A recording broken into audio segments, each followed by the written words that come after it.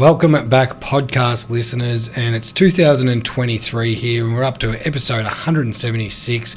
Tony, I got the year right. You did. Take two.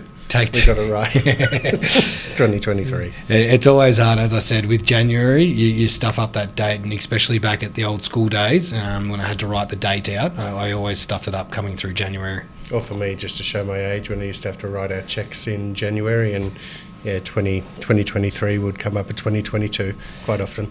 Look, mate, we've got a few topics to get through today.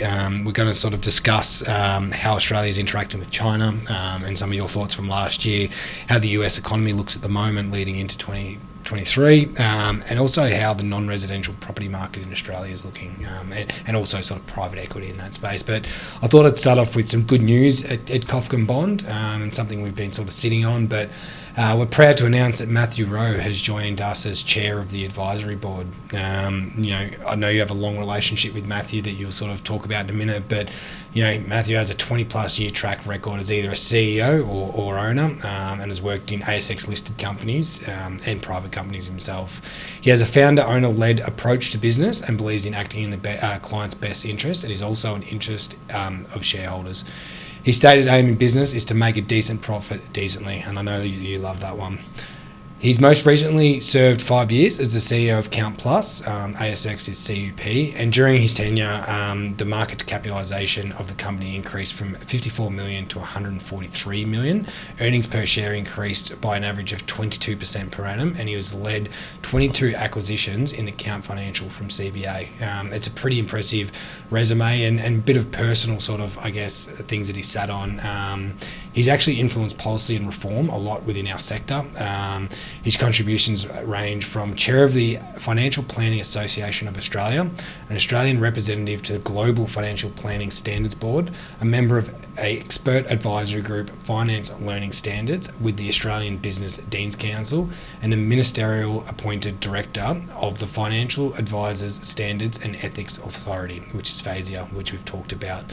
Matthew is also a graduate of the Harvard Business School and holds a GAICD designation, as well as a fellow of CAANZ, fellow of CPA Australia, life member of the FPA, and was named the 2021 industry leader by CoreData. It's an impressive resume, and I guess that's why you've sought to have him on board.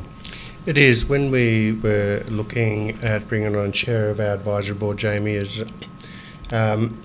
as you know, I've been very reluctant in the past. Yep. And because I had to bring on somebody who is not just coming there for name, but can come in with expertise. And Matthew and I have worked together for several years quite closely. Yep. I've always admired him. I've always admired the work he's done at Count and Count Plus and all the acquisitions. He knows our industry back to front, both the accounting and financial services side and financial planning side. And his resume speaks for itself, so having Matthew on board is wonderful for us as we drive forward in 2023 with our continual rise in everything that we're actually doing. So having Matthew at the helm is wonderful for us. Yeah. So we've jumped back in earlier than other podcasters, Tony, because our clients want to hear sort of what's going on around us. Let's start with, I guess, the China relationship. Well, no, let's start with the most important thing. We've had our usual AFL bet, Jamie, for the year.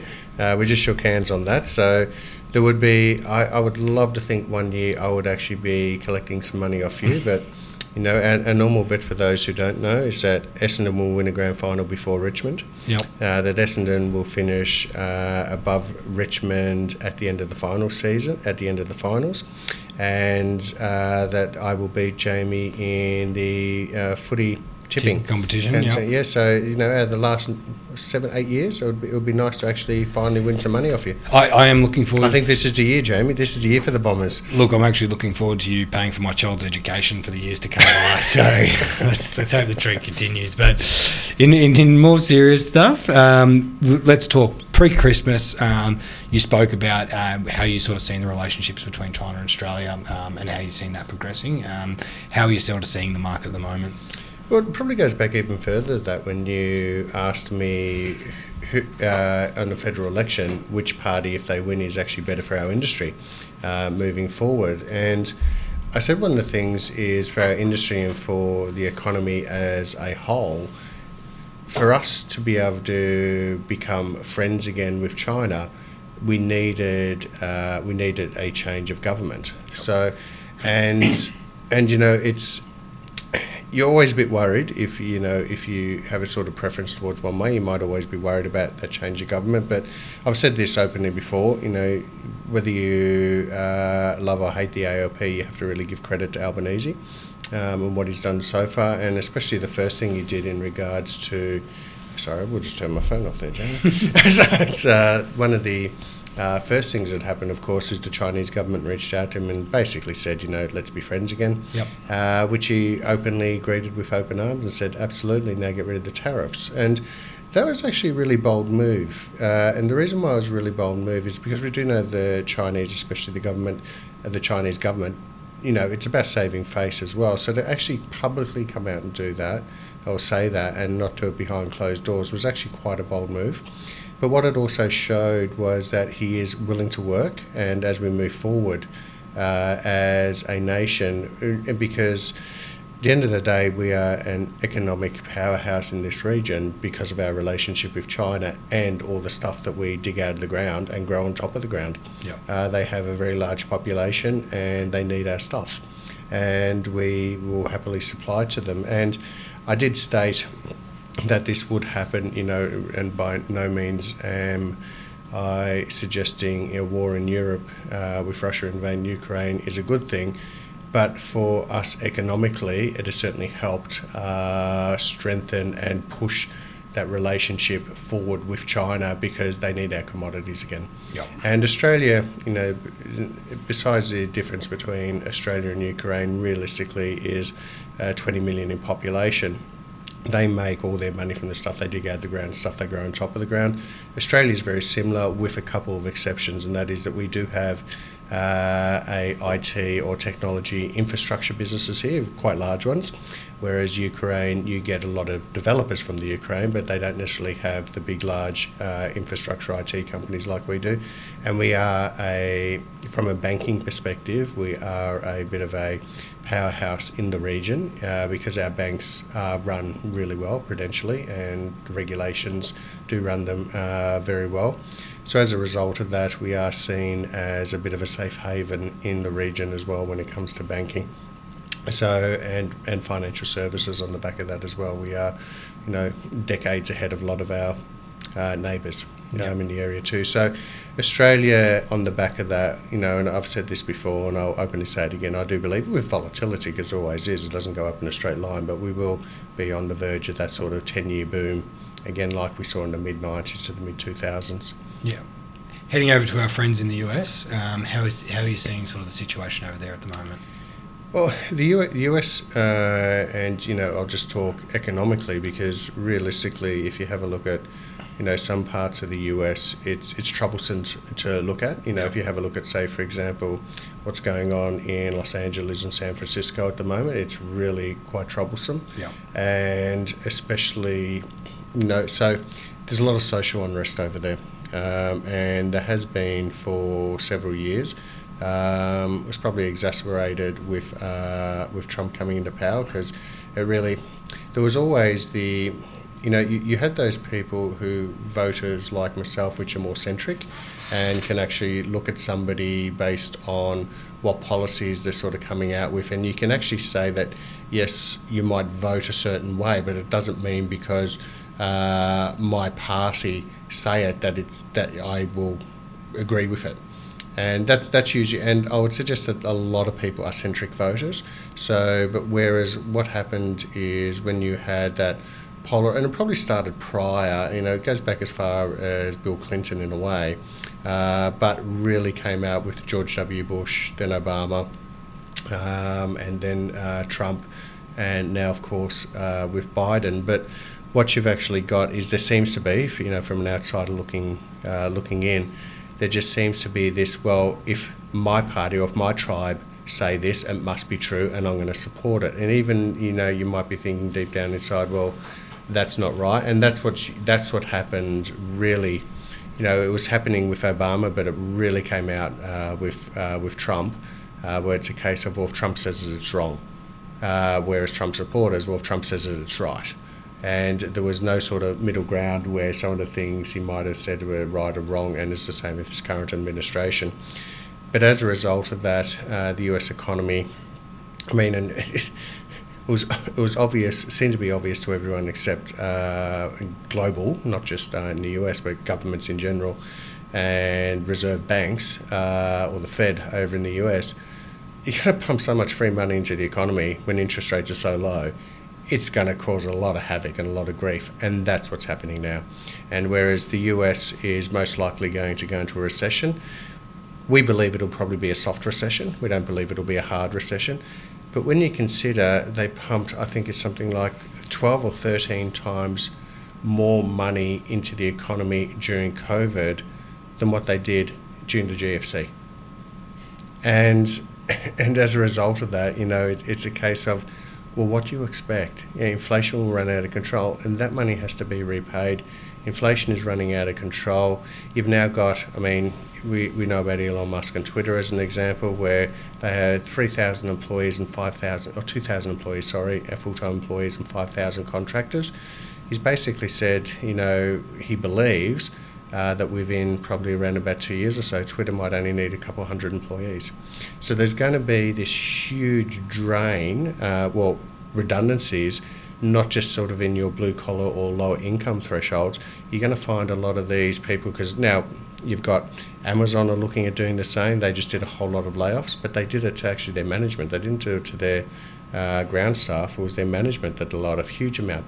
Goldman Sachs have now done it in the financial services. JP Morgan are doing it. You've got Credit Suisse that are doing it, and then you've got these large techs like Microsoft, Google, etc. saying, do we need this 10% of our workforce? Let's lay them off. So there's a lot of people who are getting paid a lot of money to go in there and have coffees, go to the breakout room and do yoga, eat donuts, play table tennis, then go home. And they're getting paid these huge incomes, and as a result of that, there's going to be a lot of people who are used to having that money who all of a sudden are going to be losing jobs, and those jobs will not be available with that money again. So when it comes to this soft recession in the US, as I said, it's not necessarily going to be the lower income thresholds that are going to suffer, but it's going to be that sort of larger income where they got used to it, not having to work and having that money, and don't have any other skills. Yeah. And I think that's one of the things too, there's no other skill set for these. So that's going to cause a lot of issues. But what you've got is you've got VC firms in the US now saying, we're not going into anything that is Series B or above in respect to money, whereas previous first few years, they're throwing money. Series B, Series C, have a look at Canva, $80 billion valuation. And I think that was a Series D raise. And it's just like, you've got to be kidding me. It's something that's not making money. Or even one of Australia's favourite companies over there, Atlassian. $550 million loss last year. They're basically using other people's money. And what a lot of these VC firms are doing nowadays are saying, no, we'll go seed, pre-seed, Series A, because we will back you as the founder, but we're not going anything over that. If you're going to just be a cash burn, we're not interested anymore. And they're not having their money just burnt to go and hire these, a developer who should be on maybe 110, 120,000. Oh, we have to pay 300,000 because that's what Google pays, because Google getting rid of them as well. Yeah. So there's going to be that plethora out there. Private equity is different. Private equity, you're buying into an established company that's already profitable, and you're helping with bolt-on grow and cash flow to actually build that company substantially. So private equity is a far safer bet than VC. But the VC money, they're not just handing out checks anymore.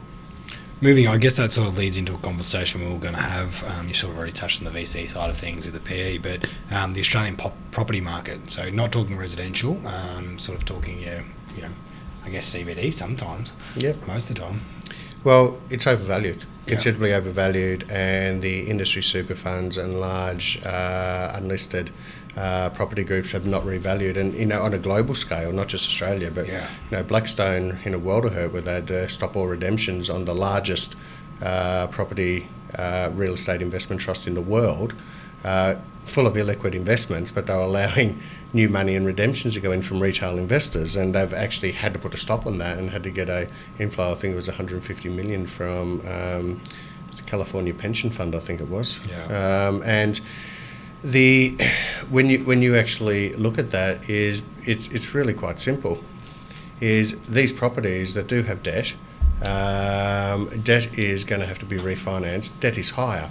And if you're looking at a valuation, say, on an office building that has gone between 90% to 95% fully tenanted down to around about 60% tenanted, that can be several $1 million worth of rent that is not coming in. And when the refinance is coming out at higher interest rates, we're talking 100 to 150% higher than what those interest rates were previously, and the rent is lower. When you do an evaluation of these buildings, it's quite simple, isn't it?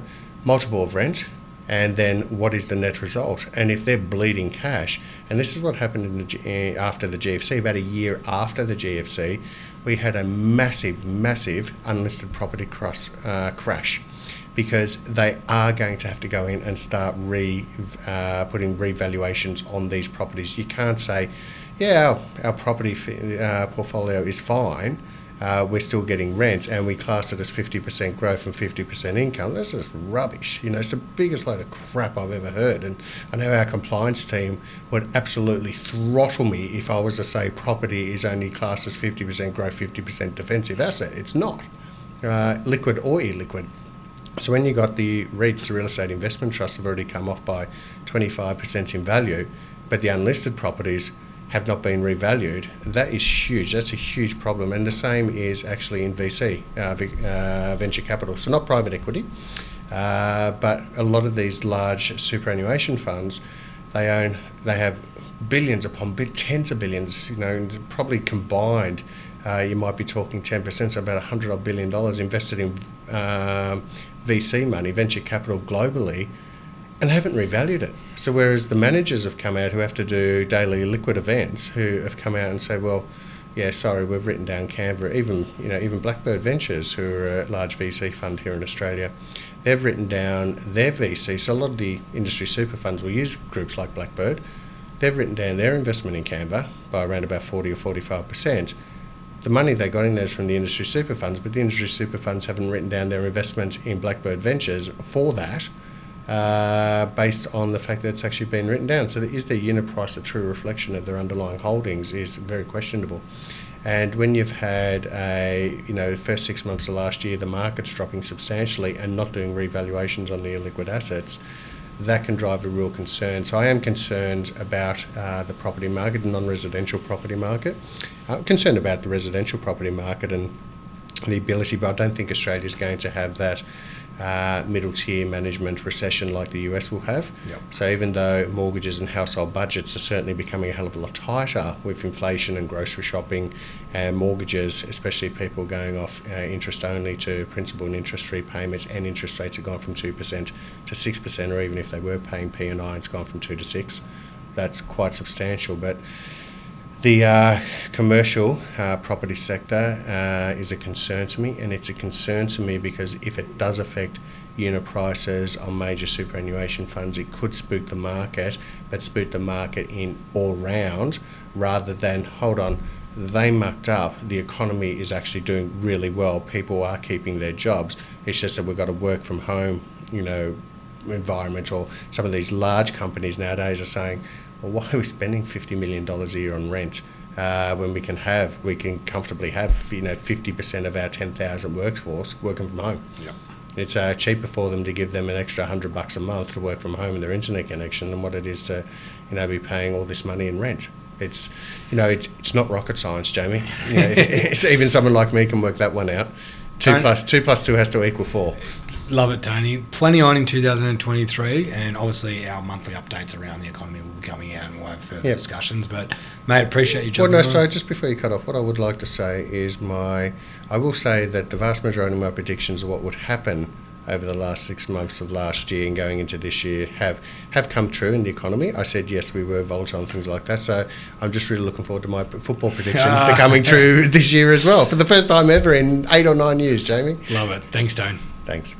The Kofkin Bond podcast is a product from Kofkin Bond & Co., which we are an authorised representative of Count Financial. All information in this podcast is for education and entertainment purposes only. It is not intended as a substitute for professional, finance, legal or tax advice. The hosts of the Kofkin Bond podcast are not aware of your personal financial circumstances. Before making any financial decision, you should read the product disclosure statement and, if necessary, consult a licensed financial professional. do not take financial advice from the podcast. For more information, head to the disclaimer page on the Kofkin Bond website, or you can find resources on the ASIC website and find a registered financial professional near you. In the spirit of reconciliation, Kofkin Bond & Co. and the host of the Kofkin Bond podcast acknowledge the traditional custodians of the country throughout Australia and their connections to land, sea and community. We pay our respects to their elders past, present and extend that respect to all Aboriginal and Torres Strait Islander people today.